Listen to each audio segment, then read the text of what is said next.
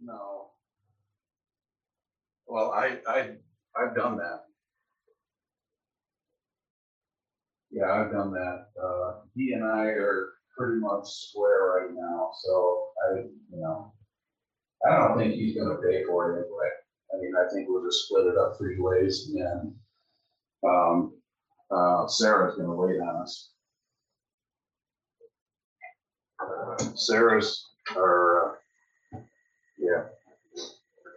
And so we can work through her as needed as supposed to, so.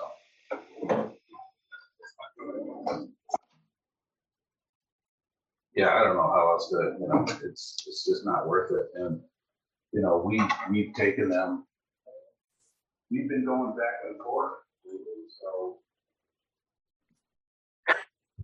All right, let's pray. In the name of the Father, and the Son, and the Holy Spirit, one God, amen. Illumine our hearts, O Master, who lovest mankind with the pure light of thy divine knowledge, and open the eyes of our mind to understanding the gospel teachings. Implant in us also the fear of thy blessed commandments, that trampling down all carnal desires, we may enter upon a spiritual manner of living, both thinking and doing such things as will pleasing unto thee. For thou art the illumination of our souls and bodies of Christ our God, and unto thee we ascribe glory, together with thy Father, who is everlasting, and then all holy and good and life-giving Spirit, now and ever, in the ages of ages. Amen. Amen. How's everyone doing today? Good. Good. Okie dokie. I think we were just about to the Lord's Prayer. Is that right? Yes. Okay. And Scott, I love what you made last week. Scott made a great point where when we're talking about repeating prayers, it's right before Jesus says, pray then like this. And it's a prayer that we repeat all the time, that all Christians know we repeat. We don't have to argue that with anybody. They might not like our 40 Lord have mercies, but they don't complain when we say the Lord's Prayer. So that's kind of nice. Hey, Father, can I make a comment on that? Please.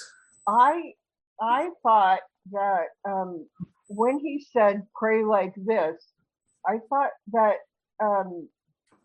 what he meant was that you should pray like in that manner, like acknowledging the first is our Father who art in heaven, and acknowledge the Heavenly Father, and then that's what I thought he meant.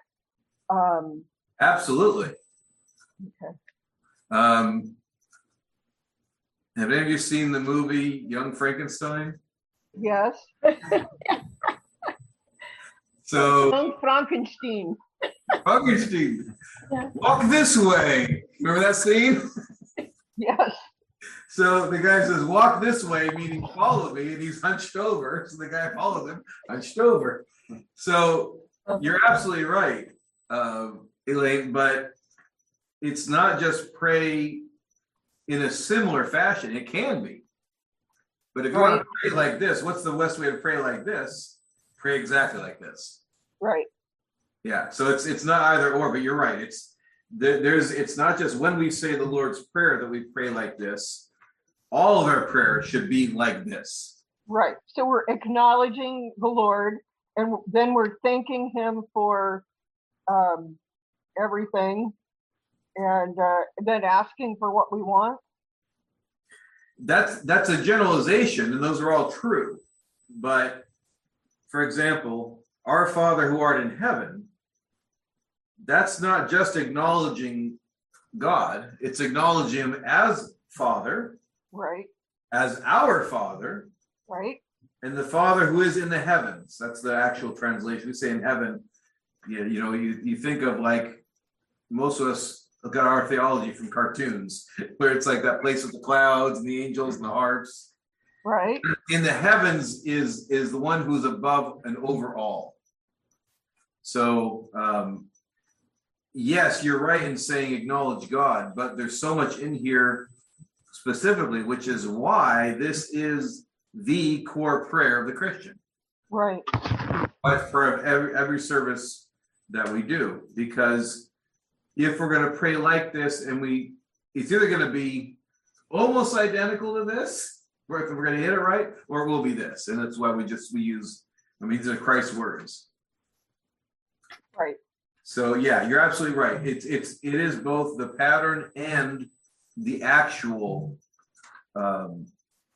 prayer, that when he says pray like this, we're going to pray exactly like that. Right. Okay. Thank you. You got it.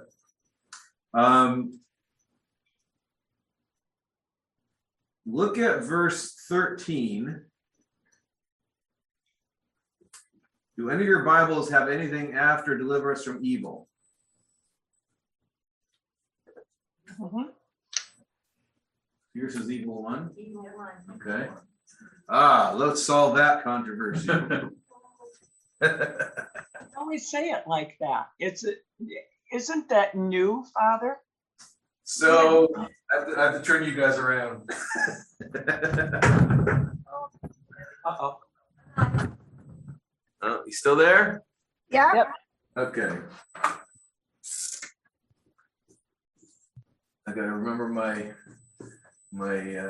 Scott helped me with this. Poneru, how do you Poneru? It's the noon. I didn't guess it. I gotta bring this. I bring this in every week. And I hardly ever use it. Yeah. Okay. I'll do this in English. I'll Englify the Greek. Forgive us, Maria. Maria, do you forgive us? I forgive you. All right. Because we all know Greek is the sacred language, and you can't do anything to improve upon it. Right? Right. All in agreement. Okay. Huponeru is either translated as deliver us from evil or the evil one. Now, there are some people, and Bishop Anthony is included in this, who would say it's most properly the evil one because, and I forget which is which. Evil is the neuter. What's the feminine, masculine, and the neuter? Is that the third? The non. Neuter. Yeah. Yes. Right. Okay. Anyway, I'll skip to the end. It can either be deliver us from evil because you have this is the part, the evil, but see, English doesn't always use the. Okay? If I say, give me water in Spanish, I'm going to say, give me the water. They always use the definite article. Greek always uses a definite article. So in English, we say deliver us from evil, which is a translation most of us are used to, or some people are using the evil one. And why? Because this can either be, depending on how you look at this part, it's too complicated into, but either one will work. Just trust me to tell you that grammatically in Greek, this can be translated correctly as from evil, and it can be translated correctly as the evil one, but in different ways. In other words, you can't tell which one. There's two different things. This could be one or the other. It's not like, how do I want to render it? Sometimes I say that in English, it's hard to render in English something that's in another language. This is not that. This is saying, it's kind of like this. This is another example. What's that word? I can't see it. Can't read it, Father. R-E-A, my mother says I write in chicken scratches. She said, you should have been a doctor. R-E-A-D. Read. Read. Yeah. Which Or one is it? Which one?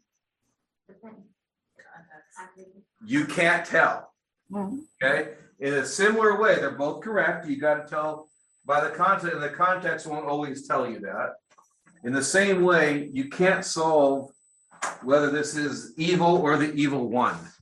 And it's a grammatical thing where it can be either one, and you can't tell. Father, Yeah. I'm sorry. Bishop Anthony, when I asked him about it, he said, when you say the evil one, you mean the devil. But all evil comes from the devil. Therefore, the evil one is more appropriate than just evil. Right. And far be it from me to contradict Bishop Anthony. I think he's absolutely correct. Not that he needs me to support his assertion. My argument with the translation is not which one is more grammatically correct, because it can be either one. And he's right. And Bishop Anthony is smart to know that every time we talk about deliver us from the evil one, included in that is the evil one and all that his influence leads to. And I would add at that point, including my own tendency towards evil. Okay, now this is where you're going to get my bias. My bias is to say, deliver us from evil, not the evil one. Again, grammatically, you can't tell which one. My bias is, if I say, deliver us from the evil one, I've got in my mind, because I'm not thinking as complex as Bishop Anthony, the devil's the problem. Deliver us from him and all his influence. But I know that in my mind, if I say the evil one, I'm going to limit that too much to the devil and his influence, and I'm going to let myself off the hook. So I say deliver us from evil because in my understanding, obviously that includes the evil one, includes the devil and his influence, and includes my own tendency to choose that which is evil. And if I say the evil one, I'm afraid I'm going to let myself off the hook way too much. So both are correct. You're going to hear more people choosing to use the evil one. One of the values about that is that in our modern day, a lot of people aren't aware of the devil. Mhm. We spent a good amount of time.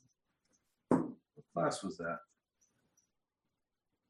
Oh, I'm doing an online thing on Monday nights where we're using the Star Wars movies as sort of a background to talk about spiritual warfare. And I was making the point on Monday that the devil doesn't want to be seen for doing what he's really doing. What he's really doing is he has wrath against God who's conquered him, and conquered him without any real battle. And so he's angry and he's bitter. And in his bitterness, he tempts us as a way to seek revenge against God, whom he can't do anything against. So he's, as Revelation says, he has great wrath after he was cast down here to the earth. So it's good for us to remember there is an evil one, and that his goal is to take us away from God, whose goal is to save us. So there's value in both. There's value in using evil and evil one. My bias is evil is more comprehensive in my mind anyway. And it makes me aware of the devil, but also aware that I'll put it this way. Most time that I sin, the devil doesn't need to help. I don't need his help. I'm fine sinning all on my own. So it's important to know he's there and why he's there. I think it's also important for us to recognize our own tendency to sin without any influence from the devil. Not that you need my support, but I agree with what you're saying, especially when you relate it to the sentence before that says, and lead us not into temptation. So we're asking not only to deliver us from evil, but don't even tempt us to get started. Yeah, and now we're attacking this backwards. That's okay, no problem. That's also misunderstood. Hang on just a second. Yeah. Go ahead. Is it on that topic? Yeah, it's on that very line. so, I don't go to the Catholic Church or anything like that, but I do listen to the news, and I've heard that the Pope wants to change that particular line because he thinks that the Lord does not lead us into temptation. Yeah, and that's what I was going to say is the Pope's an easy target these days for a lot of people. On this one, I think he's right, and I'm going to bring up, just to make sure, I'm going to confirm for myself before I say it out loud. Pirasmon. Let me just check and make sure. Seminary was a long time ago.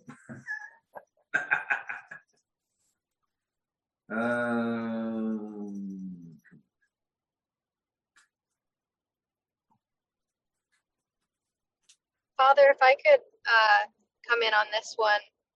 I was talking to, can you hear me? Yeah. Yeah, go ahead. Okay. I was talking to, oh goodness, I can't believe I can't remember him, but our bishop from my church in Colorado, St. Spiridon, and he said, Isaiah.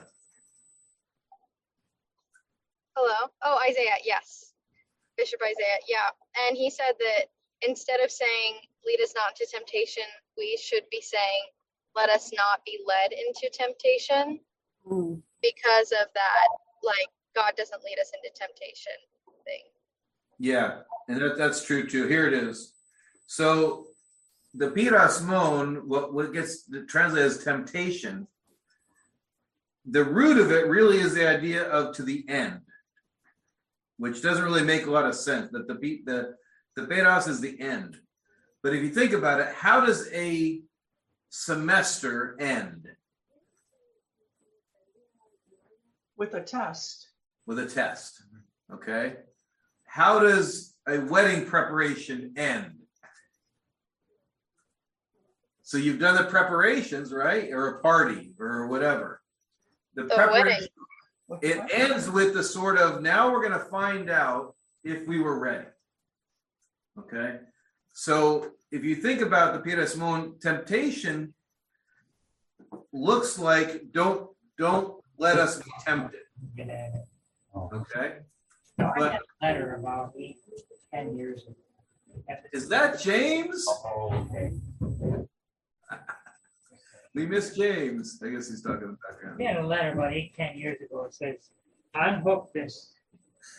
The fire hazard, electric wise. We're going to mute James. We're sorry. I can't tell which way it's off. Yeah, it's off. Good. So the idea is not don't let us be tempted. Don't bring the final exam yet. Okay? But if you think about it, that's a temptation because, I mean, it can be, you can translate as temptation. Temptation is when all of our talk and all of our image and all of our assumptions are going to be what? Tested. We can say we're faithful, we can say we're with God, we can say we're doing the right thing. When the temptation comes, now we're going to be tested, not meaning like we're going to get a grade. It's going to be shown where we're really at. And that's the idea of lead us not into temptation. It's like you're in the classroom and you're cramming because as soon as the professor comes, you got to close the books. And he's going to bring the test out and you start. What's that?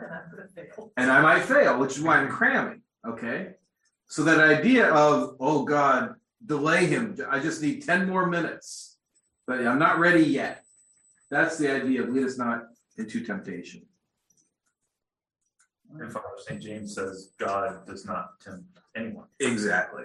So it can't be Yeah. God. It can't be God tempting us. Right. And so it's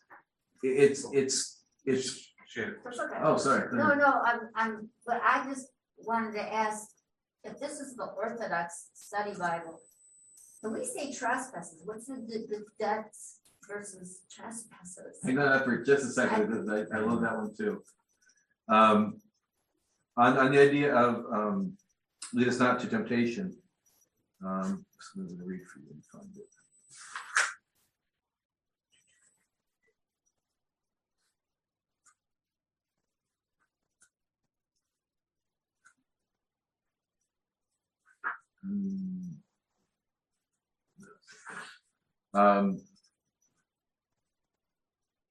What was I going to say? Nah, maybe we'll come back to it. Does it have a sense of don't test us yet, or? Okay, that's what it was. Thank you. So it's not that God brings temptation, and it's not wrong to say, lead us not into temptation. It's okay to think of, save me from the temptation. That's not a bad prayer. But if you want to understand more accurately, it's don't bring me to temptation, because don't put me to the test yet. Because in the test, and what's the test in the biblical sense, in the context of the Bible, Genesis to Revelation, the test is the last day. It's the judgment. And for us, judgment doesn't come until then. Which is why, by the way, if you ask an Orthodox who's saved and who is not, we say, we don't know. I can't say I'm saved, the judgment hasn't come yet. The only people we pronounce judgment on are the saints. And originally, all the saints were martyrs. By their witness, remember in the Revelation study, witness and martyr, the same word in Greek?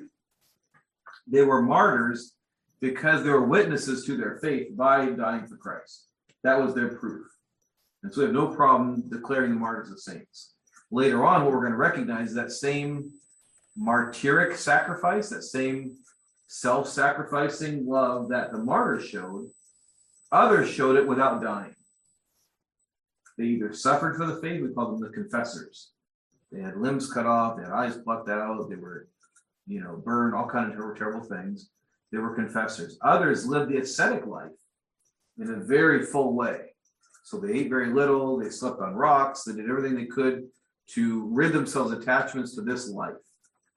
Others sacrificed by traveling long places to bring the gospel. So we expanded our definition of martyrdom, but it still stayed the same, like by the proof of what they did.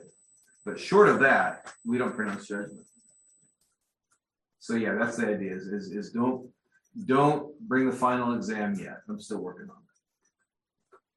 Now let's go to your question. And now I have a part two also. That's all right. Okay, so maybe I should say that first. When Jesus was first telling them, say this prayer, was he speaking Aramaic or what?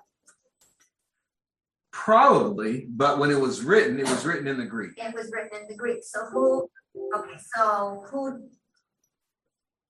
how did it get that? How did it get to the Greek when they wrote it? So when each of the evangelists wrote their gospels, all of them wrote them in Greek. They all wrote them in Greek. It doesn't mean that they weren't. But they would have understood Aramaic.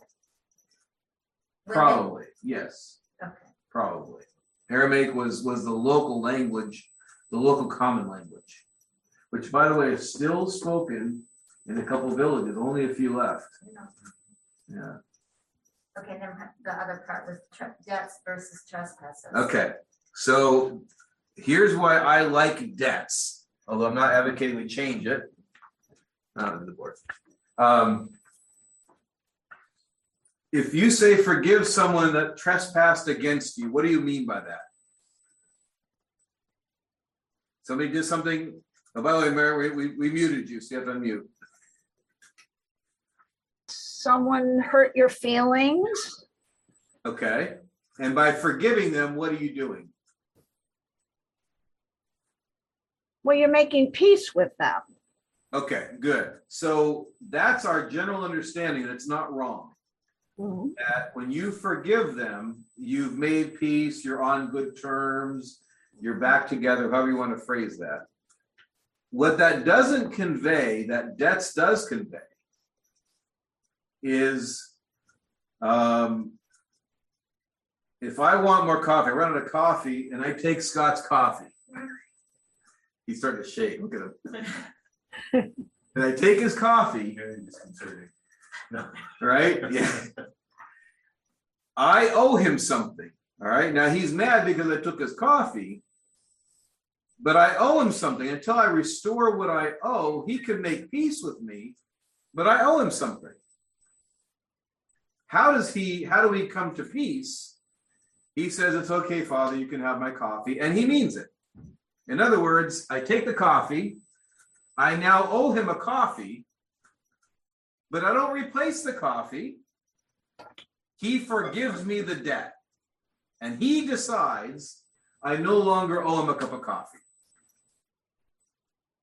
So it is peace, but it's peace in a way that I think is so specific. I think it's important we don't lose it. Forgiveness of a debt is something that the loaner is the only one that can do it. Right? If Lynn says, Father, I got to borrow $10, and I loan her $10, and then she comes back, I'm going to pay you next week. Don't worry about it. I forgive the debt. All right? And those of you that are accounting, Elaine, you could tell us all about this. There are times when on your accounts receivable is a debt, and it goes on and on and on, and it's taking you all this energy to maintain that accounting of it. What do you do eventually if you want to be rid of that debt and the person hasn't paid it? Write it off. Or sue them. You might sue them, but in the meantime, either that they owe you the money or you can actually remove the debt without them paying it, right? Yes. And that is the essential idea of forgive us our debts. In other words, when we sin against God, we have not paid something we owed him. What do we owe God? Everything, right? Everything. But specifically, we owe him our obedience to his will. If he says, don't kill anybody, we owe him to fulfill that and don't kill anybody. If I kill somebody and I break his rule, I owe him because I have a debt because I didn't obey him. I owe him my obedience and I didn't pay it. Now, I can't raise that person from the dead, but he can say to me, I forgive the debt. And even if I can repay the debt, he can choose to forgive it without me repaying it. That's the sense of forgive us our debts, our trespasses. So the sense is the same. The problem is language changes, and trespasses doesn't always convey the transaction of owing the other person something. Sometimes we say, you owe me an apology. If you forgive someone because they owed you an apology and they gave you the apology, does that take care of the original offense? Does the apology pay for the crime? No. It might encourage you at that point to say, okay, I forgive you. It's not like they paid you. Oh, you paid me the apology? That nothing ever happened. No. You might decide that, but it's still on you to do it. Which is why when Jesus talks about forgiveness, he uses the image of debts.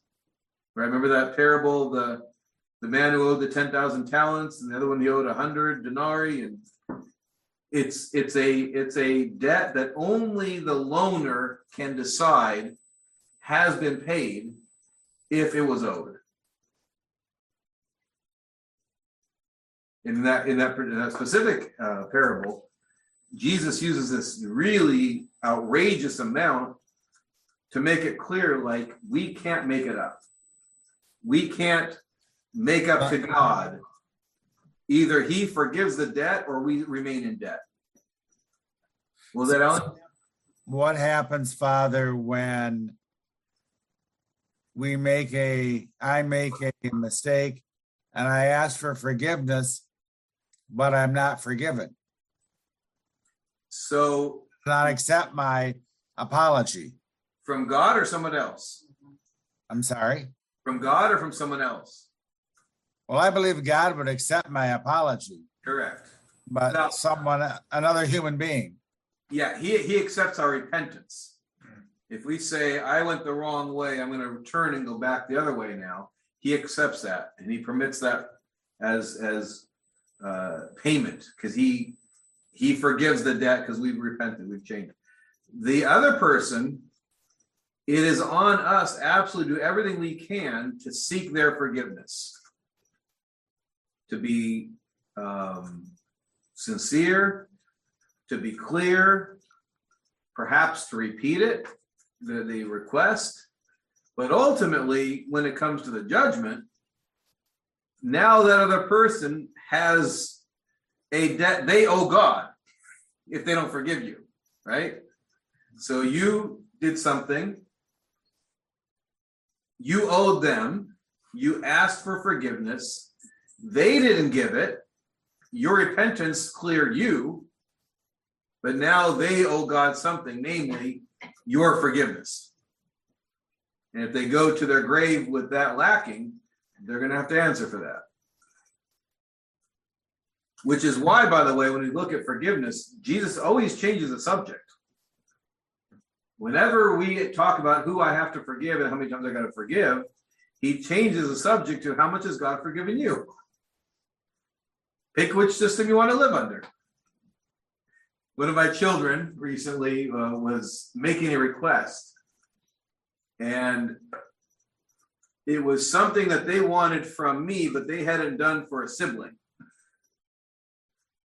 And I made the point of saying, why are you going to ask me when you haven't done the other one?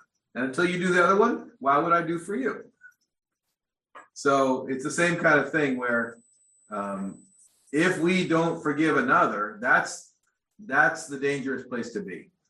Because then you're telling God, according to Jesus, when you say, forgive us our trespasses, as we forgive those who trespass against us. Note that it doesn't say forgive us our trespasses, right? Is this essentially us asking for forgiveness?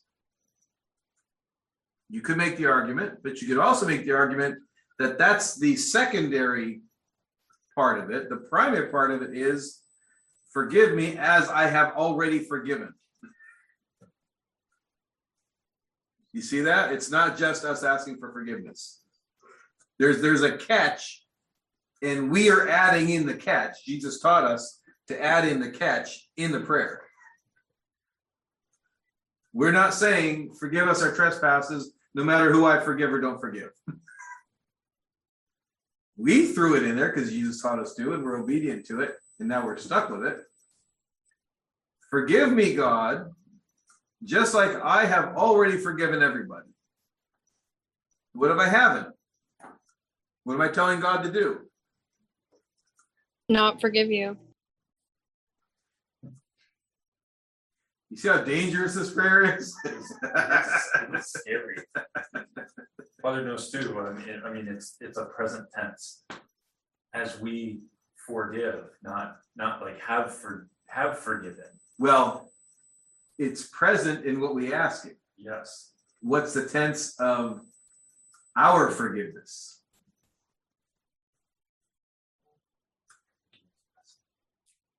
Let's have forgiven.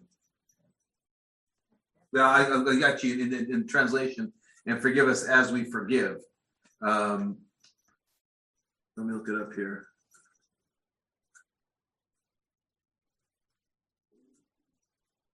Maybe it is present. Not if you mean maybe it is present. Yeah, some translate it as have forgiven, but that's probably just the English rendering. Yeah, forgive us as we forgive. Yeah, it looks like it's the same tense. Yeah. Oh, I think it's Harris. Is it? I forget. It's a lot down. Yeah. I'm cheating. I'm reading. But I thought it was interesting, like, you notice, and you made this distinction. This is asking for forgiveness, not offering an apology. Those are different things. Correct. If I offer you an apology, like I've wronged you, I owe you a debt, and I go, Father Michael, I'm sorry, I apologize. Mm-hmm. That doesn't grant you the ability to grant me forgiveness. Correct. That's me still kind of maintaining power and going, here's my apology, take it or leave it. Versus forgiveness is, Father Michael, will you please forgive me? That's putting me now in a position of I now have to receive forgiveness from you rather than just Correct. offering you an apology. Right. Because forgiveness is always granted. It can't be demanded. Yeah. It can be asked for, but it can't be, the petitioner doesn't make the decision, right? I mean, you can be demanding, forgive me, or I don't think it'll work for you. Doesn't work, Doesn't right? work that way. The Bible never tells us to apologize to people. Exactly. And so what's the relationship of the apology to one's requirement to forgive? Is there a connection? We say all the time, well, I need an apology. Do we need an apology? No. You could hope for one though. You can hope for one, but you don't need it. And if But you if say you- I'm waiting for it, if you then put you're that as a hurting- condition, You're hurting yourself more. there you go. Whenever we decide not to zero out somebody's debt, that might hurt them, but it definitely hurts us. Which is why Jesus writes it the way he writes it. So the way he says it is, forgive us as we've forgiven. Because if we haven't forgiven, we're the ones that are in trouble, not them. But Right. is it different, Father, if you're saying that to your children, like, I need an apology from you, or is it the same? Well, if you're teaching them and you want to teach them, say, you need to apologize, that's educational. It's not a matter of, if you're saying that, like, you're not going to forgive them until they apologize, now you're putting a condition on your forgiveness, which means you're putting it in their hands. And what Jesus is telling us is, forgive everyone everything. And if you put a condition, now I show up at the judgment, and I said, and I'm being told, well, you didn't forgive someone. Well, they didn't ask for me. They didn't ask the apology, as if that's going to clear me, right? Forgiveness. So I say it's always in the hands of the grantor. It's always the one who's owed that makes a decision, because there's no excuse saying that the condition outside of me wasn't met. They weren't sorry for it. They didn't apologize. They kept doing it. That none of that's going to relieve me from my responsibility to forgive. So what you're saying is that if you don't want your salvation to be in the hands of the person you're angry at, you should forgive them. Not their hands. Whose hands is my salvation in? In your own. No. God's. Yeah. And God is telling us, this is how you're going to be forgiven. You have forgiven everyone else. Right? I can't say, well, they didn't apologize. That would mean that my salvation is in their hands, which it's not. Yeah. All right, we're going backwards. Let's keep going backwards. Give us this day our daily bread. How do we normally understand that?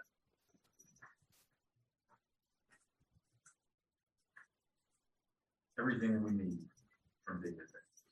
Yeah. We think of it as our daily necessities, right? That's true. If you think about Isn't it a reference to the manna that fell from heaven after the Israelites crossed the Red Sea, or? Yeah, in a sense, like they asked God for sustenance. He gave them what they needed. Okay. So in the one sense, it's our daily needs, what God gives us that we need for the day, which we typically minimize because we live lives of excess. Like for me to skip a day of eating is not going to kill me. But the word there, last night in the Intro to Orthodoxy class, we talked about the nature being the ousia, O-U-S-I-A. That's the nature of Christ. He has two natures, his ousia. the word here in daily is epiousion, meaning like the highest level of nature. In other words, some people translate it as the super substantial or the extremely necessary, or what's the word? Like the absolutely essential. So in the sense of daily bread is what I need for today.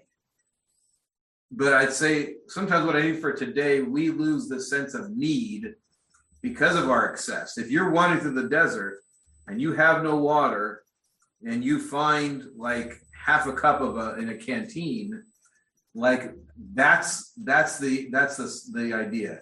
It's so essential for you. Give me exactly what I need.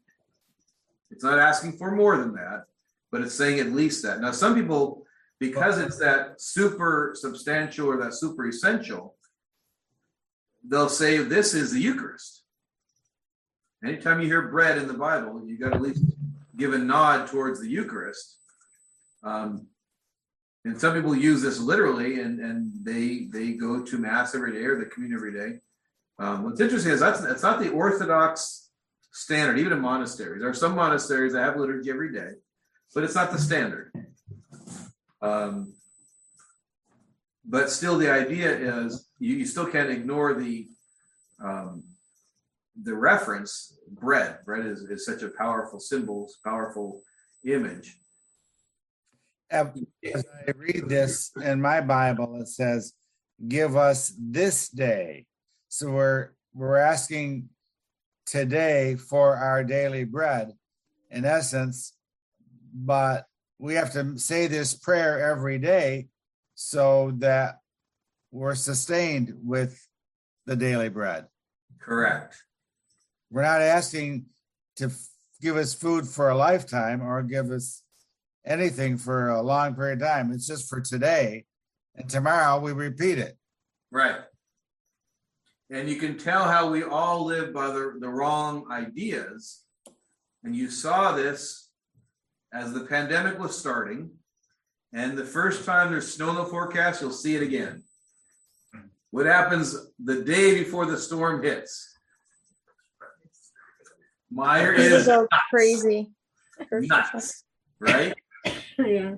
Why? Because the threat is I will have a day that I may not be able to get to Meyer because it's going to snow, as if every snowfall is like 5 feet. And we've never been at a snowplow in our life. We got to rush to Meyer because I got enough.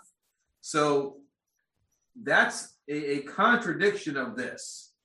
This says, give me today. Now, tomorrow, even if it is having 5 feet of snow, the idea is, God, you'll find a way to give me tomorrow what I need tomorrow, but I'm not going to worry about that today. Now, don't take it too far. It doesn't mean that planning is wrong, that preparing is wrong, but it's that underlying fear of that craziness at Meyer the day before the snow comes. That's what he's saying. Don't fall into that. God is going to take care of you one day at a time. Remember that, where is it when he says, let the day's own worries be enough for the day. Right? Don't worry about tomorrow. This idea of, and you're right, Alan, it's every day you have to pray this prayer because you're asking today for today's. We don't pray today for tomorrow's bread. Right. You'll never find in our prayers, tomorrow make this happen. Our prayers are always for what we need from God now, because we trust that tomorrow we're going to pray the prayer again, and tomorrow God's going to answer the prayer. Make sense? Father, I might add to this too. Also, I think it's this line, give us this day our daily bread, is referring more than just to like things we need in our lives, like food and water and, you know, a job, this or that. But it's more also referring to the daily bread of God's grace to us every day. And like when we pray in the morning, you know, our daily bread is like the sustenance of our daily prayer, of our daily, you know, our daily Christian lives. Would you agree with that? Yeah, I would agree with it, but only to understand that it's not one versus the other. One is a symbol for the other. So the bread that we're asking for daily, bread is one of those staples, even across most cultures. There is some form of that bread. For some people, it's rice, but it's that daily staple of that's at the core of not cuisine, but of sustenance. It's that staple of life. And it's give us that. So you're right, but it's not as if, okay, give us this bread over here so I don't get hungry, and oh, give me your grace also. Both of those are part of the same reality of God's providence. And we Orthodox are really, we stand very firmly on the idea of not drawing lines between what is sacred and what is common, or what is spiritual and what is physical. There's a reason we cross ourselves with our hands and our arms, and that we make prostrations, and because you can't say, well, my soul is a symbol of something in my body. Our body and soul they're united together. So one will reveal the other. And it's not just a one-way direction. It's not just like the bread will reveal God's grace to us. God's grace is going to reveal to us that that bread is his grace. Does that make sense? So yeah, you're right. As long as we don't separate and make them different categories. Father, Yeah.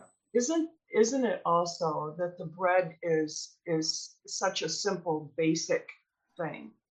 And that really, when you read through Matthew, particularly in chapter 6, he's talking about basic needs and trusting in God for basic needs. We're not asking or hoping or trusting that God will give us the wardrobe from, New York. Yep. We're saying clothe us so we don't get cold. Or we don't get wet or whatever. It's not about the finer things, it's about the basic needs. Correct.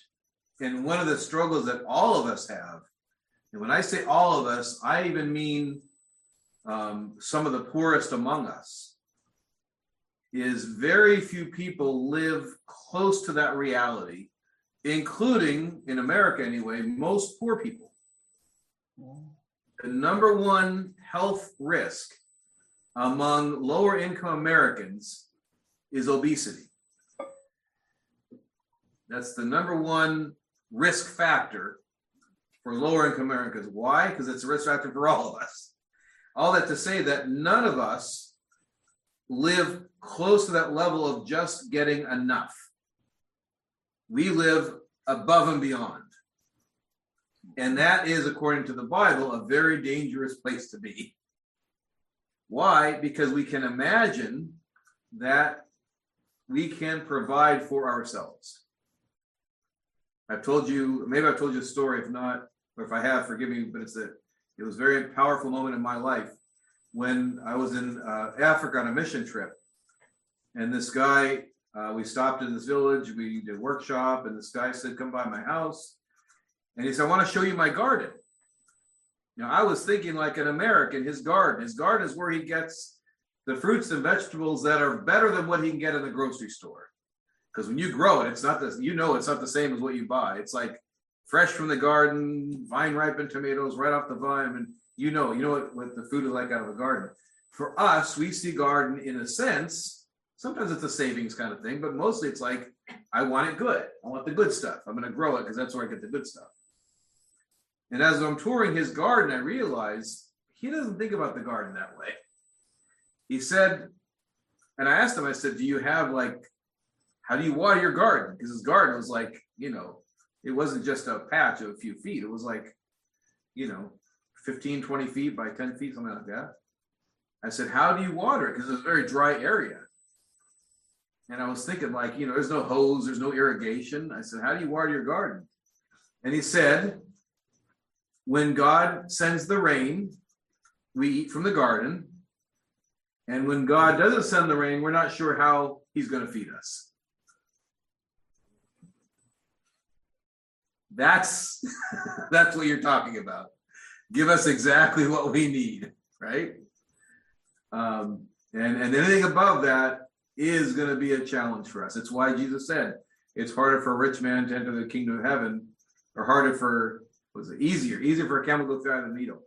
Why? Because we live far away from this idea of dependence upon God to give us what we need today. No, I'm going to need tomorrow or next month or next week or in retirement. Give me what I need today. So is it wrong, therefore, to have a retirement account or retirement savings? Is that wrong? Is that sinful? Is that not trusting God? No, I mean, even in Proverbs, it talks about an ant who saves and watch the honeybees, how busy they are. So yep, I'd say no. Okay, so preparation and planning is not wrong. I agree with you. What if I'm worried about my retirement? What if I'm worried that it's not enough? That's wrong. That's a sin. Yes. Because that says that on that day, whenever the day comes, I may not have enough. Translation, God may not give me what I need. No matter how much you saved or haven't saved, the idea is do what you can. Like you said, look at the honeybee, be industrious, don't be lazy, but then trust in God that it's going to be there. It doesn't mean every time where we keep checking the account, what's going on, the stock market swung, and now what am I going to do? That's what he's trying to save us from. Because all that says, I'll take care of myself as long as the stock market goes in my direction. AKA, I don't need God. So that's where we sin. It's our worry. It's not in what's in the bank. It's what we look at and think about what's in the bank, and is it going to be enough? Or I just need God for all the spiritual stuff. Right. Yep. What did he say, Father? He said, well, it's just like I just need God for all the spiritual stuff.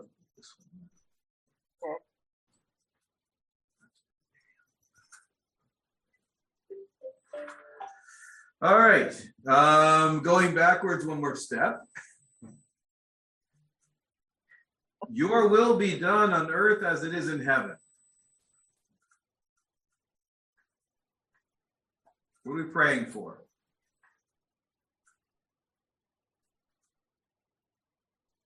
Salvation. That we get eternal life. Could be part of it. Is it one will with the Father in heaven? Everyone is in unity and at one will with the Father. Yeah, one will with his will. So there's sort of that dependent clause, as it is in heaven. Yes. So our assumption is that in heaven, God's will is done. Now what we're saying is that same will that we know is done in heaven, we want your will to be done on earth. Why is that a weird thing to ask for?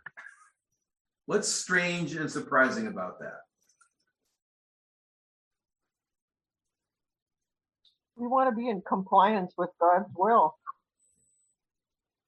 Yeah, but we say to him, your will be done. What's sort of strange about that?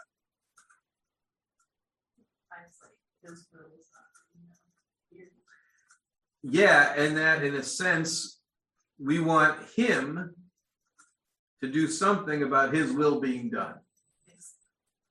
Yeah. So it's a weird thing to ask on the one hand. Now, we know why we're asking it. We're saying that in whatever is done, and we would include in that our own actions and in the things that happen around us, your will be done. Whatever happens, whatever I do, whatever is done around me, to me, with me, may that be your will Just like that's the way it happens in heaven.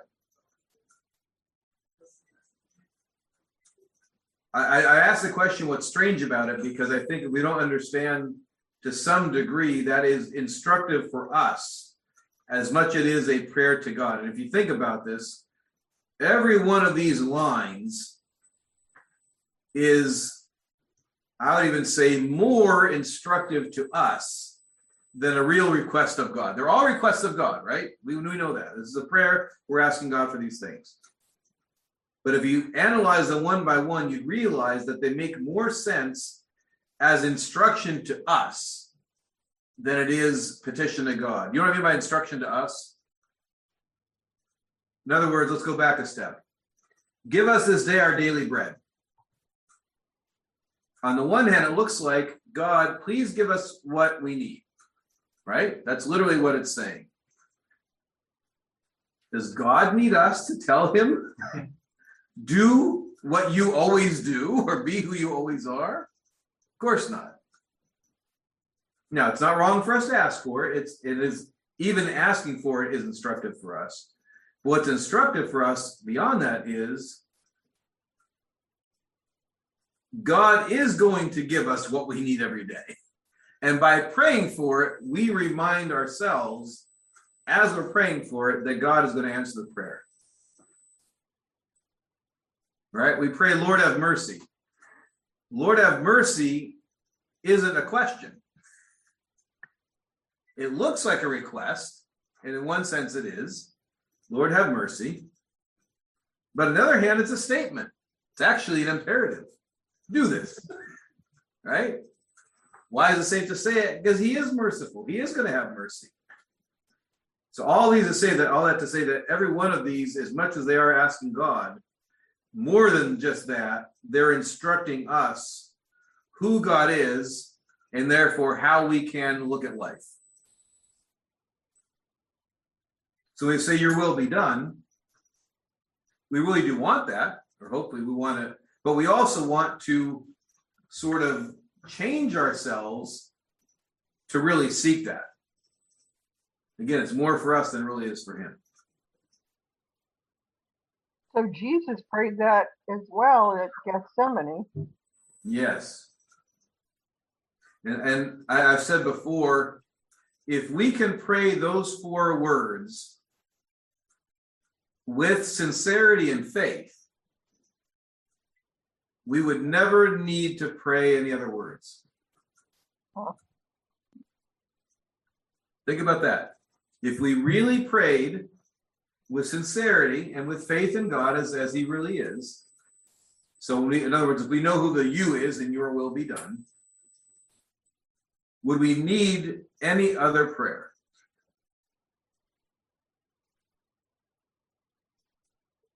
I mean, really, in a sense, all prayers are summed up in there. Doesn't mean it's wrong to say other words. Obviously, Jesus is telling us, pray like this. He's saying lots of things. My point is that is the heart of prayer. Or at least prayer as petition, prayer as asking. What's right to ask God? What's wrong to ask God? We could argue that all day long. Is it wrong if I pray for the Steelers to win finally on Sunday? I don't know. What's right is praying for God's will. Sometimes we're afraid of asking that, though, you know? You ever been afraid to ask for God's will to be done? Well, it's terrifying to ask God's will be done. Thank you. Absolutely. It might be different than mine. Right. That's right. But Father, Yes. is it also arrogant? God's will be done regardless. Yes. Well, So when you remember that, it's not so much arrogant as superfluous. But we need to say it because we forget. It's for us. Okay. We have to I adjust understand. our way of thinking completely. Well, we're invited to. Yes. You're But invited. in order to really pray that, you're saying, forget about me and my desires. Yeah, and that's terrifying. It's terrifying. It's also how is it also comforting? Ultimately comforting. It is terrifying. I totally agree with you. How is it also ultimately comforting? Because he's good. He's good beyond our understanding of what that word means. So is it really terrifying? No. That's how we often feel when we're praying, because like you said, it might be, his will might be different than ours. Why it doesn't need to be terrifying is he knows, to say he knows better than us is the ultimate understatement of the world. Right? He obviously knows better than us in every way, in ways that we could never even measure in a comparison. You can't even make the comparison how much better God is at knowing what we need. If that's the case, and he is love, then his will is we are going to get exactly the best thing for us. Now, why is it terrifying? Because we too often identify what I want with what is easy. Now, if I want to strengthen my muscles, and I go to the gym, and there are all the weights there, and there's a pile of feathers, and I go, I want to strengthen my muscles, but those weights look hard, I'll just go for the feathers. I'm not going to strengthen my muscles. To get to what I really want, I have to do the hard thing. So in other words, when I prioritize my ease and my comfort over my betterment or my growth, I'm not going to get what I'm saying I want. So there's always an tension between what we want and what we really need.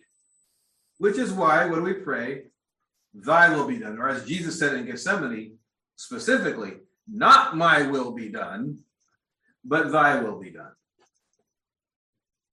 And that's an important distinction that's not in the Lord's Prayer that's given to us here. But as he says it, it's implied, hopefully, as we say it here, not my will, but thy will be done. And again, talk about instructive. We're the ones that need to be practicing not getting what we want. Why? So that God will get what he wants. So, Father, then this prayer, and would it be correct to say prayer in general? It's not about us changing God with the prayer, with our words. It's about the prayer is actually changing us to align with him. I have been on a journey for about 7 or 8 years. And the journey began by me asking the question, how much of prayer is really for God?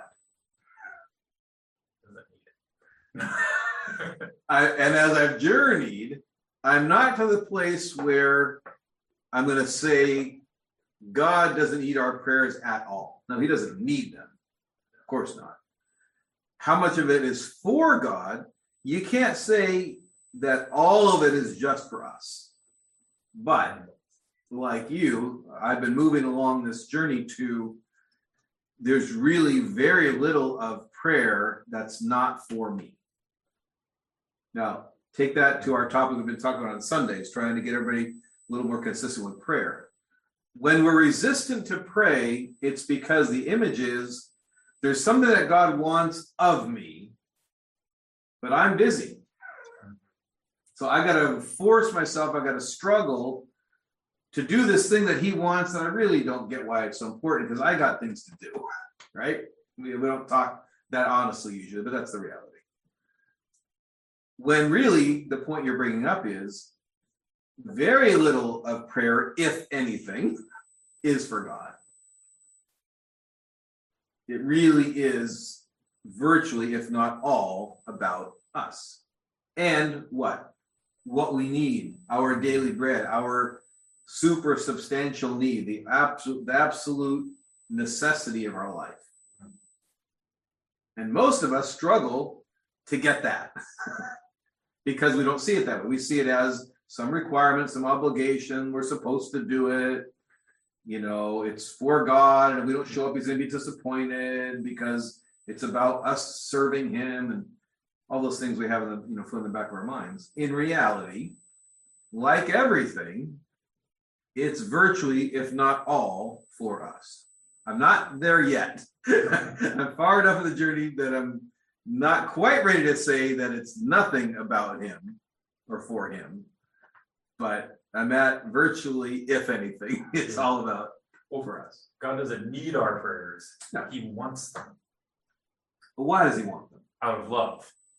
Why does he want them out of love? What does that Because mean? because he loves us, because he is love. So why does he want it? Why does he want it? Because it's prayer is that relationship. Yeah. Is that not monologue. Not monologue. Right. Yeah. Not us monologuing to God. Right. But that dialogue Mm-hmm. that trying to maintain a relationship with anybody else without conversation. Yeah. So why does he It's want difficult. Why is it for the upbuilding and deepening of that relationship between him and us? it? Yeah, but he already has it. Well, he has it, but we He may not have it. Okay. So why does he want it? So we See, the way we understand relationships in our limited human way, our subhuman way sometimes, is we're going to grow close together because we're going to mutually enjoy each other's company. And I like to be with you because I like how I feel. You make me feel good. You know, nothing wrong with any of that. But when we are most ourselves, we're most like God, which means I'm going to be with you, even if it's the hardest thing in the world for me. But if it's what you need for your sake, for you, then I want to do it. And if I enjoy it, it's only for that reason. Because anything I'm doing that is for us, I'm going to have some selfish motivation. Now, again, I'm not saying that that's wrong in the sense of like that's where we're at. And so we're not going to pretend that we're not there. So we are going to enjoy that and keep trying to put the emphasis on the other person more and more and more and more. But unlike us, God has no desire to do anything for himself. And the crucifixion, we were talking last night at the Intro to Orthodoxy class, the crucifixion in Orthodox theology is not needed as any kind of payment. It doesn't have to be big. It doesn't have to be really painful because it was really hard and so it earned something big. Jesus in our theology just needs to die. If he dies of cancer, he conquers death anyway. If he dies when a rock hits him on the head, it doesn't matter. He goes into death, he comes out of it. So another journey I've been on for a long time now is, then why the crucifixion? Why go through all of that pain, all of that suffering, all of that rejection? I mean, Jesus suffered absolutely, completely in every way possible. Physically, emotionally, relationally, every dimension. Why? Why the crucifixion? And the closest I'm getting is because he needed to communicate to us that it really is all about us. And that was the most powerful way he could demonstrate that nothing about this is for me.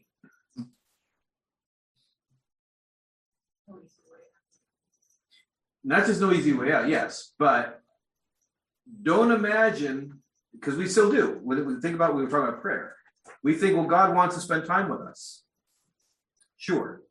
As long as you define that is, he's getting nothing out of it other than giving to us. What does God get out of it? He gives. The only thing God gets out of it is the chance to give.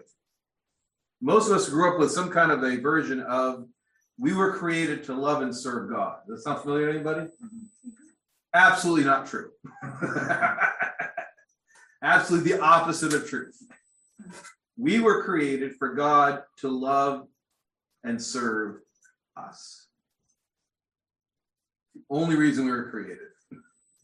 Now, he knows that we receive that by loving him. And so in the scripture, you're going to see that he's going to command. In fact, when Jesus says, or has asked, what's the greatest commandment?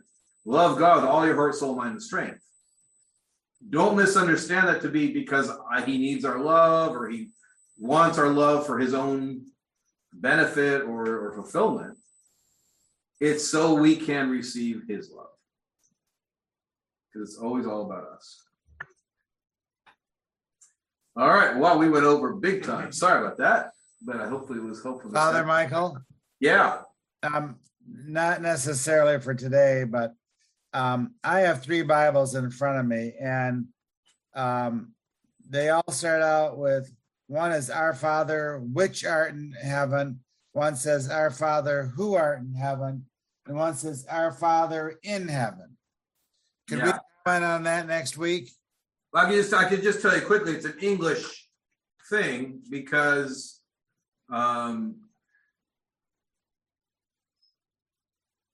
there is no which, who in the Greek. It's literally Father our in the heavens. Now, depending again how you render it in English, some people might say, who's your father? Some might say, which one of those is your father? So that's where the which and the who are interchangeable. In the Greek, there is no. In fact, in your if you have italicized, sometimes that's italicized because there is no who or which or who art, to use the. Yeah, one says Our Father in heaven. That's the most literally true, but sometimes to get the sense of it, you got to add in some words. No. Because English doesn't translate English word for word. You got to add in some to make it all kind of work out. Thank you, everybody. Next week, are we here next week? I think we are, but I got to check to be sure.